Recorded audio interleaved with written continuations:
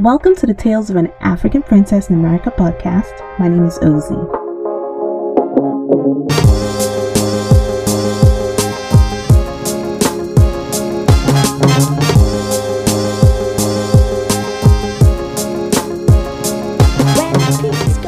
Today on the podcast, we're talking about women's health, especially women's health for African American women, women of color out there. Really, really interesting things happening in the media right now. And it's just the right time to talk about some of the issues that affect women of color. And my guest today is a physician. She's an OB/GYN, and she's Dr. Ruthie Arumala. And today she's here to answer some of our questions about why there's such an imbalance in healthcare, especially for women of color. So Ruthie, welcome. Thank you, Dr. Ozzy. It is my pleasure to be a guest on the Tales of an African Princess in America. Mm-hmm. I saw this name and I was like, well, wait, hold on. Who's talking about me? But it's so awesome to be a part of this podcast. And it is my pleasure. I can't wait to talk about things that I really know about and I live every day. You're welcome, Ruthie. So tell me a little bit about you. Like, where did you grow up? I know that you are American and you're also Nigerian, but did you grow up in Nigeria or were you born in America? I grew up in Nigeria. I grew up in Port Harcourt, Nigeria, and I went to boarding school in Owerri, Imo State. I went to Federal Government College, Owerri for 2 years. I was the youngest student in the entire school. Wow. And, I was in boarding school there, so it was, far from where my parents lived. And my mom still says that was to her chagrin, but I insisted, and I've always been headstrong. I've always known exactly how I wanted to live my life, and I have forged through. So, that's where I grew up. And then after that, my parents immigrated to America permanently, and so we were living in Salisbury, Maryland, because my dad is a professor at the University of Maryland Eastern Shore. So we stayed in Salisbury, where I did middle school, elementary school, middle school, high school, left Salisbury and never looked back. No, I'm just joking. But I went to University of Maryland, College Park. Shout out to every Terp out there. Yes. After my undergrad, I went to Mercer University School of Medicine, where I have a master's in public health, and that is in Macon, Georgia. And I also did a concomitant health administrative degree at UNC Chapel Hill. And after that, I went to med school in New Jersey. It is now called Rowan University School of Osteopathic Medicine, where I am a DO. And then after that, I went to Georgetown University for my residency in OB/GYN. And I finished my residency last year and came out to Dallas, Texas, where I live now. You make us so proud. I'm so proud to have you on the podcast today because I feel like you are everything that my podcast is about. You're doing amazing things. And I think that that's awesome for young girls who are listening to this podcast today. So thank you for coming on the podcast. So you're a doctor now, and I know that you are accomplished. You just recently started your own practice, so congratulations again. Have you always wanted to be a doctor, or is that something that you just picked up, along the way? Like, was it expected, as a Nigerian in college, everybody wants to be a doctor or an engineer, you know what I mean? Like, was it like that expectation to be a doctor, or did you just really want to go into medicine? I should back up by saying my mom is a physician. Okay. So there have been specific things in my life that pushed me, and I really do think that medicine is a calling for me, but pushed me towards this. So the first thing is, my mom, she's a geriatrician, but she practiced medicine in Nigeria when I lived in Nigeria. So I remember distinctly going to the office for her, not with her, but I think our driver took us there to pick her up. So I was waiting for her, and there was a guy that came in. He had a cut on his finger. And after my mom took care of him, she stitched him up. She had finished doing the bandages. Then the guy looked at my mom really weird. And basically the reason why he was looking at my mom like that is because he had no money to pay for her services. So I watched my mom pull out all the money from her bag, and she gave him money not just to be able to pay the receptionist, because they had you had to pay rule, but should also cover his transport back home. Oh, wow. And I saw the type of interaction the sacrifice she was making for her patients. And, I wanted that. I wanted to impact people like that. But then I didn't want to do exactly, I felt like every Nigerian, is it by force, must be all in medicine. Let me try something else. So at first I thought maybe computer science, because, I'm 33. So at the time when I was in high school, computers were becoming a big thing, and it looked like the new gold rush. Like everybody was going into it. Now it's all IT, but which will get oversaturated. Don't get me wrong. All of these fields get oversaturated. I thought maybe I'll go into computer science. So that's kind of like what I was thinking. But in high school, I just found all the sciences so easy. Like it was like, at some point I used to be like, was I born with this information in my mind? Like, why is it just there? And it just was. And a lot of my teachers would be like, they used to call me Dr. A in high school. They used to say, this is my doctor. I mean, I was that kid that would win like most likely to succeed things because people really believed that I was going to be a doctor. And I remember one of my, he died now, but he was my teacher. It was my history teacher, my world history teacher. And he said to me, you're going to be a doctor. And when you open your own practice and you get your first big paycheck from your practice, you owe me 10%. Because I said it, I called it, but he's dead now. And he has no kids, so it's not like I can even send the money to his kids. But it was really interesting. Like, everyone just kept pushing me. And so when I went to college, then, you go from a small town, you get thrown into college. And I went to a school that had 30,000 undergrad. Wow. And I still did really well in the sciences. I mean, I finished my first degree in 2.5 years. It was just it just made sense, But I still was trying to so my first degree was in exactly what you are, cellular and molecular biology. And my second degree was in psychology. So when I was doing psychology, I thought I took two things at the same time. I did two things at the same time. I did research in interpersonal relationships, and at that time, clinical psychology, University of Maryland was #1 in the country at that time. Clinical psychology. So I was working with one of the top researchers in the world at the time, and we were doing a research on interpersonal relationships and communication. And then at the same time, I was taking a introduction to sex ed. Okay. So I thought, this would be cool. I'll be like the first Nigerian sex therapist out there. And I wrote a dissertation to my parents. And I wrote this long letter. And I put in, because I used to write all these things to try to implore my parents to come over to my side. At one point, my mom was like, "This girl, are you sure you're going to be a doctor? You're going to be a lawyer?" I put in all the supporting arguments. Yeah. And so I put these things. I sent it to my parents, and I think I called my dad Pop for the first time. I was trying to sound cool. Yeah. So my dad opened the letter. He must have read it and been very annoyed. The first is, "Don't ever call me Pop again. My name is Daddy." And then, because he was so annoyed, he was looking for ways to tell me how crazy I was. The next thing he said was sex therapy. What is that? What do you know? So then I'm realizing what kind of buffoon I'm making of myself, right? These are traditional Nigerian parents. How am I going to explain to them upon all the anointing oil my dad has anointed me with? How am I going to explain to them what I want to do? So I let it go, right? And I was like, the next best thing is public health.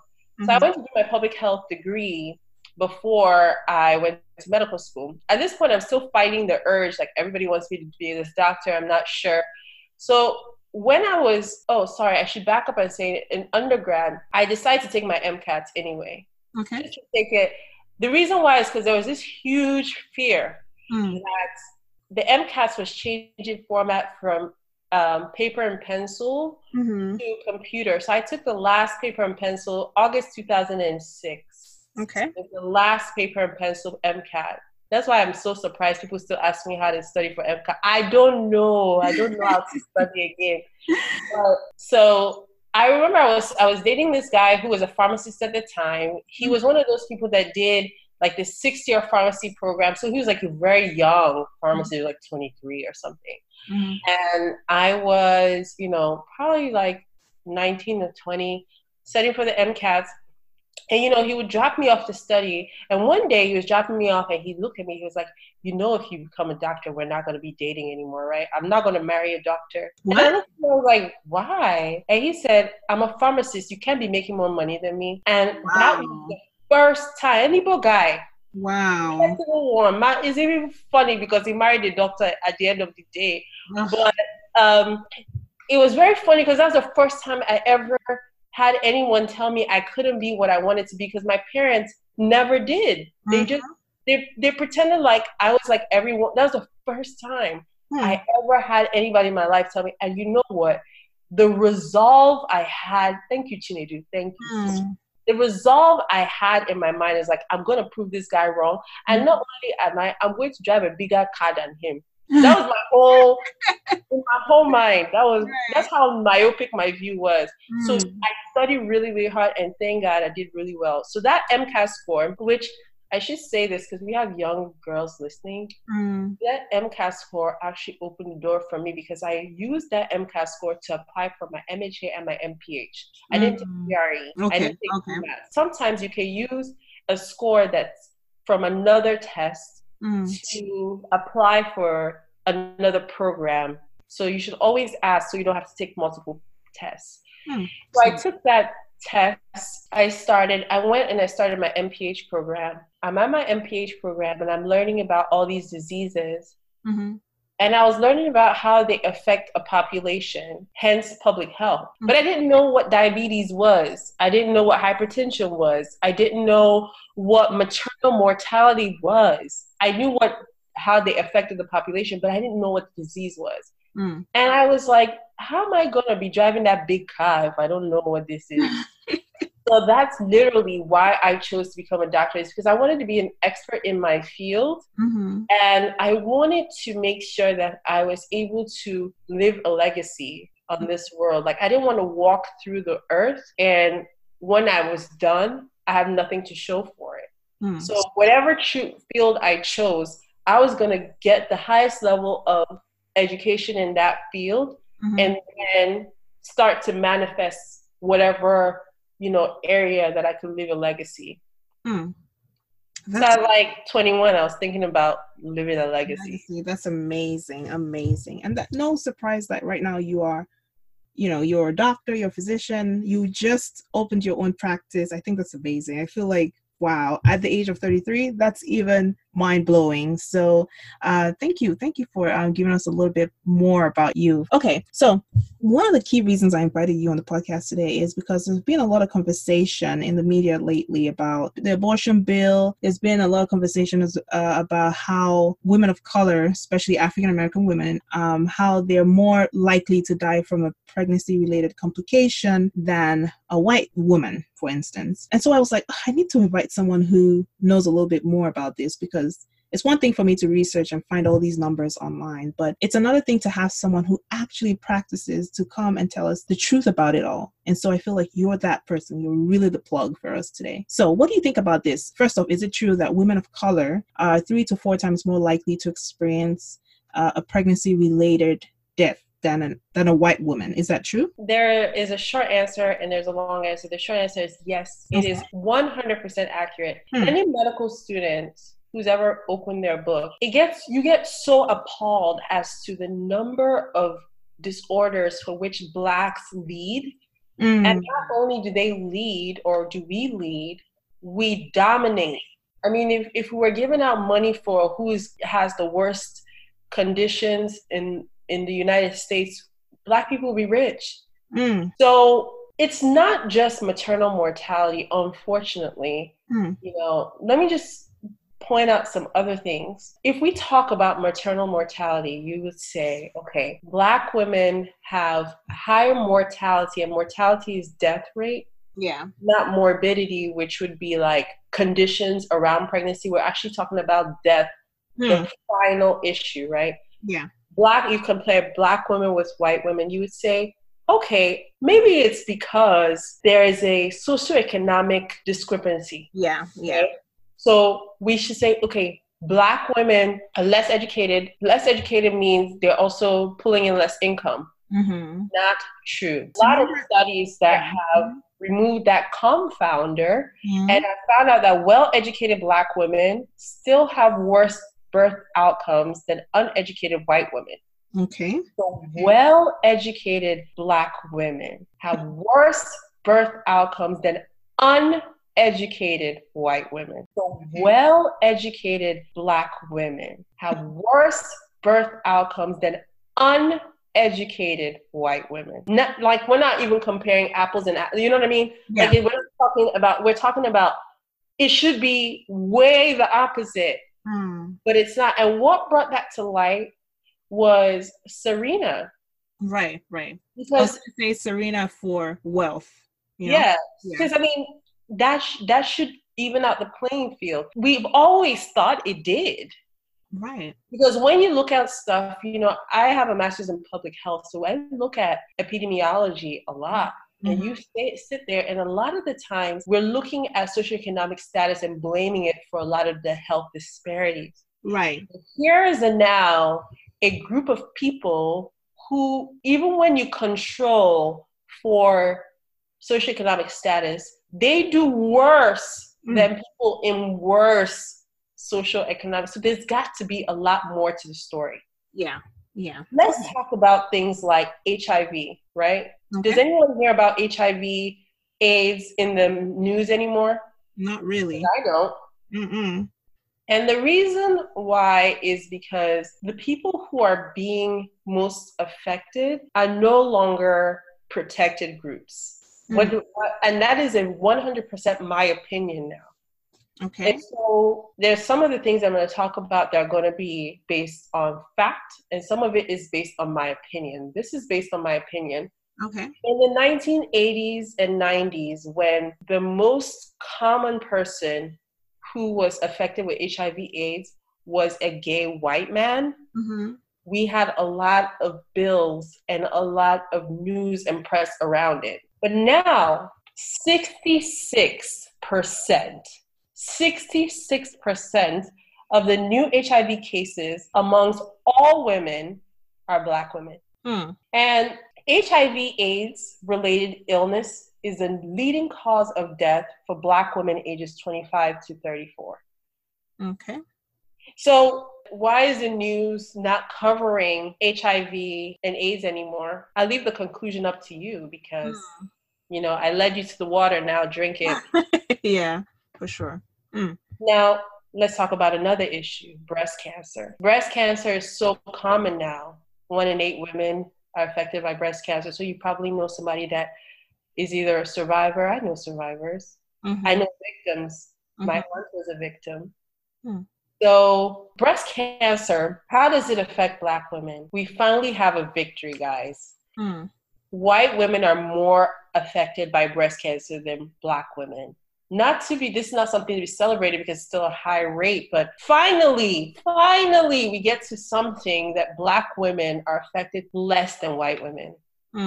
But unfortunately, the story doesn't end there. Black women die at a faster rate from breast cancer than white women do. How sad is that? So you have a lower incidence, but a higher mortality rate. So now, if it's not social economic factors, if it's not that Black people don't have access to healthcare or the same type of healthcare that other races do, what other factors, what could it be really? If it's not that, what is it? So that's the conundrum, because I have read articles after article after article after article. The truth is we don't know, or we won't accept.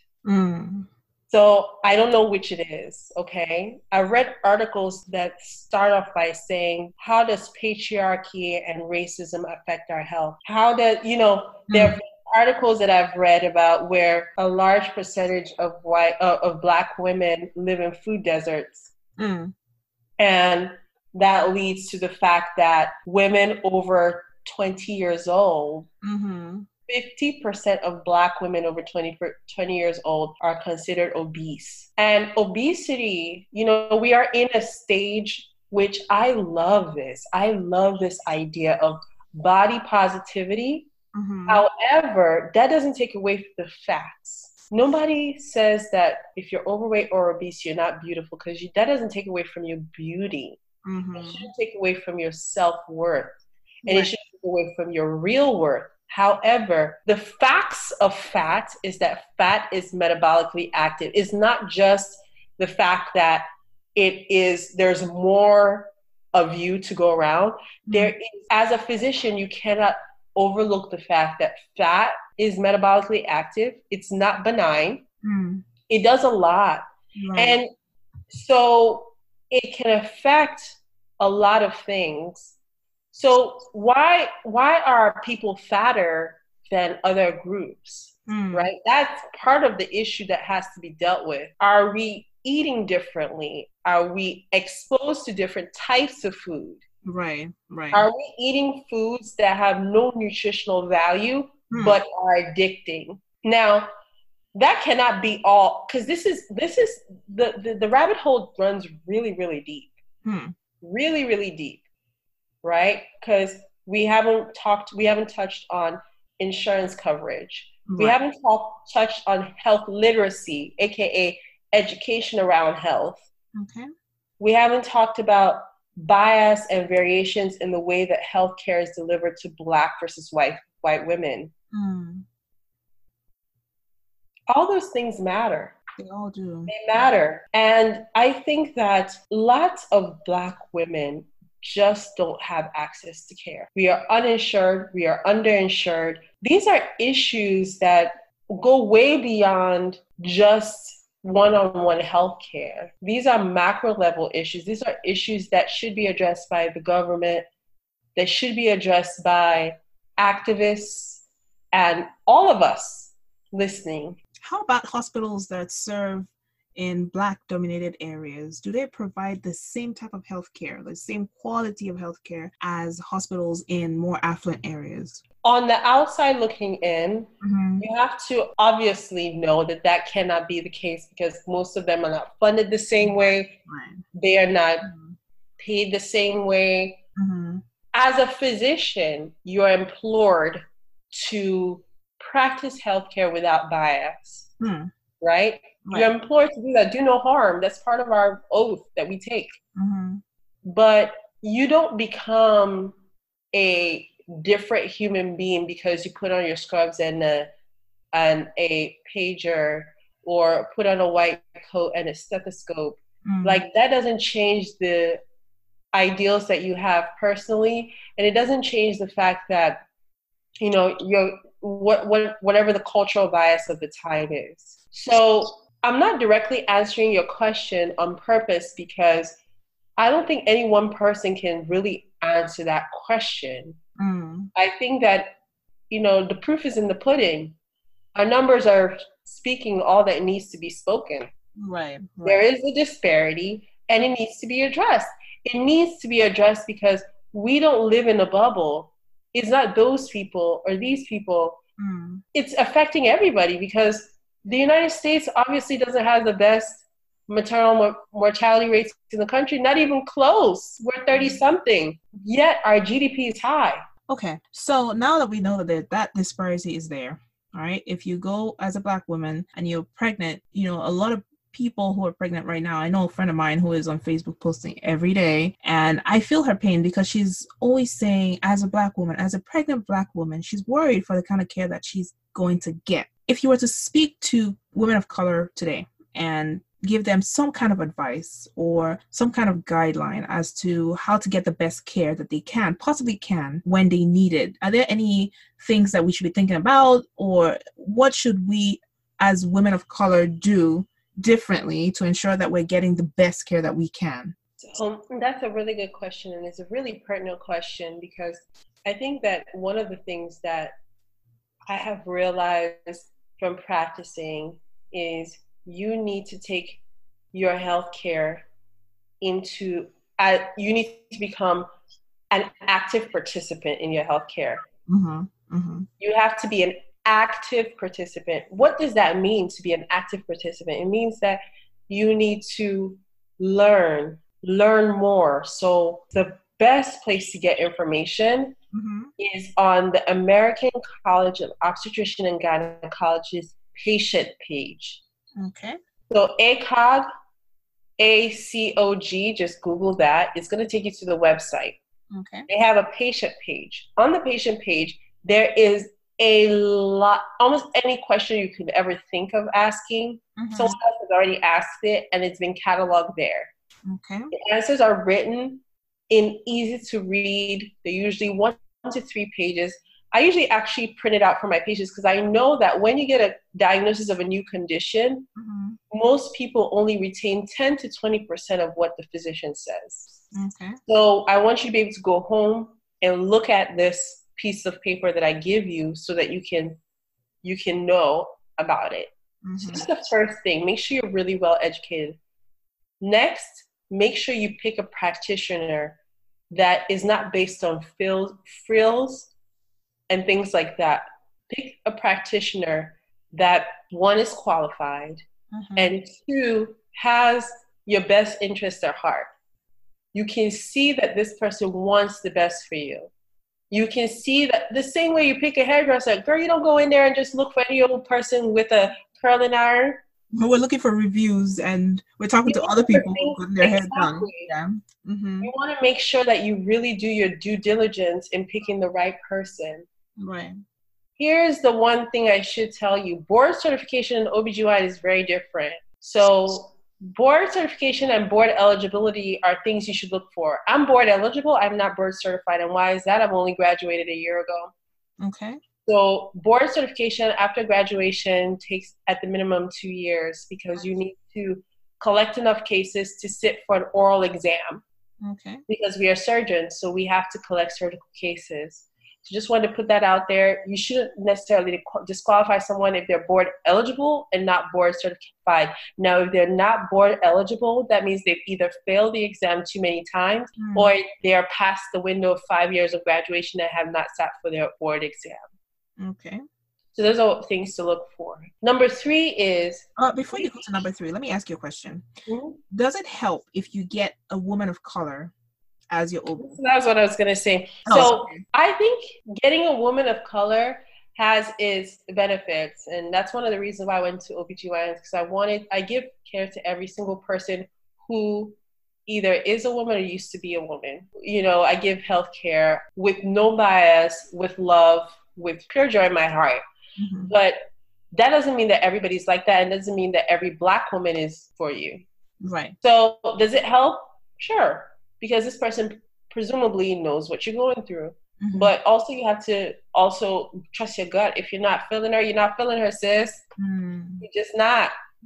And men, OBGYNs, I'm so sorry to say this, but men OBGYNs may be the best OBGYNs that I have come in contact with. They're usually really, really, really gentle. They're usually really, really, really thorough. And they're usually really, really good surgeons. Wow. So don't discount a male. Okay. That's great. No, don't discount them. Don't discount a male. Now, I should probably not say this, but I love midwives. I love midwives. I don't see them as competition. I see them as compadres, like colleagues. Because I think that a midwife is a really, really good resource and really, really good provider if you have a normal vaginal delivery. Okay. Normal pregnancy, low risk. If I'm still low risk, I probably will have a midwife. Right, but at this rate, it seems like if you're an African American, you're not really low risk, right?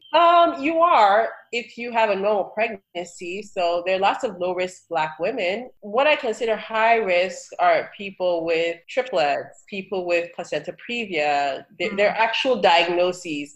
You know, with hypertension, with preeclampsia. Those are not low risk. Okay. But low risk vaginal delivery, midwives are really skilled at what they do. You could work with a midwife, and then if you become high risk, you can move to an OBGYN. I think that that's how the practice of OBGYN is going to go. The mid-level providers, NPs, PAs, and midwives are going to take care of more normal vaginal deliveries and more normal patients, and they're going to work in conjunction with doctors or OBGYNs for more complicated. At least that's how it was set up in my residency.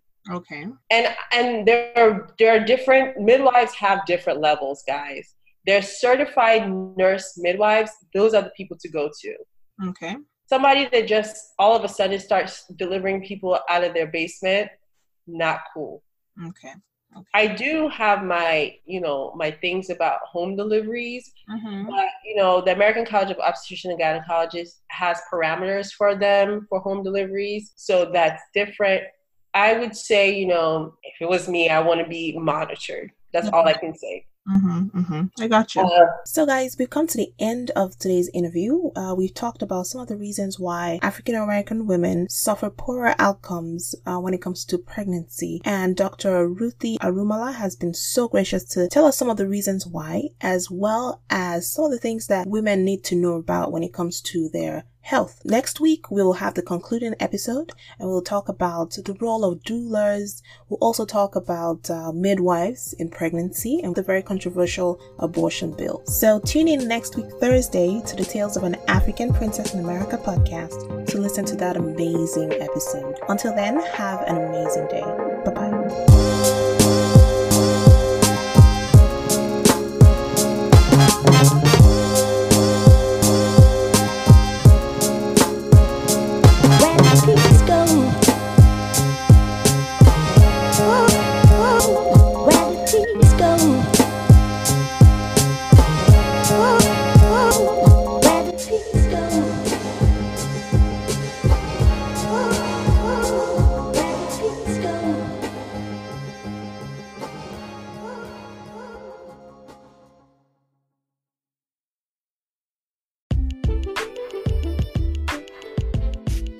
Do you know that about 1 in every 3 people in the United States listen to at least one podcast every month? That's millions of people listening. And do you also know that every month, thousands of podcast listeners listen to the Tales of an African Princess in America podcast?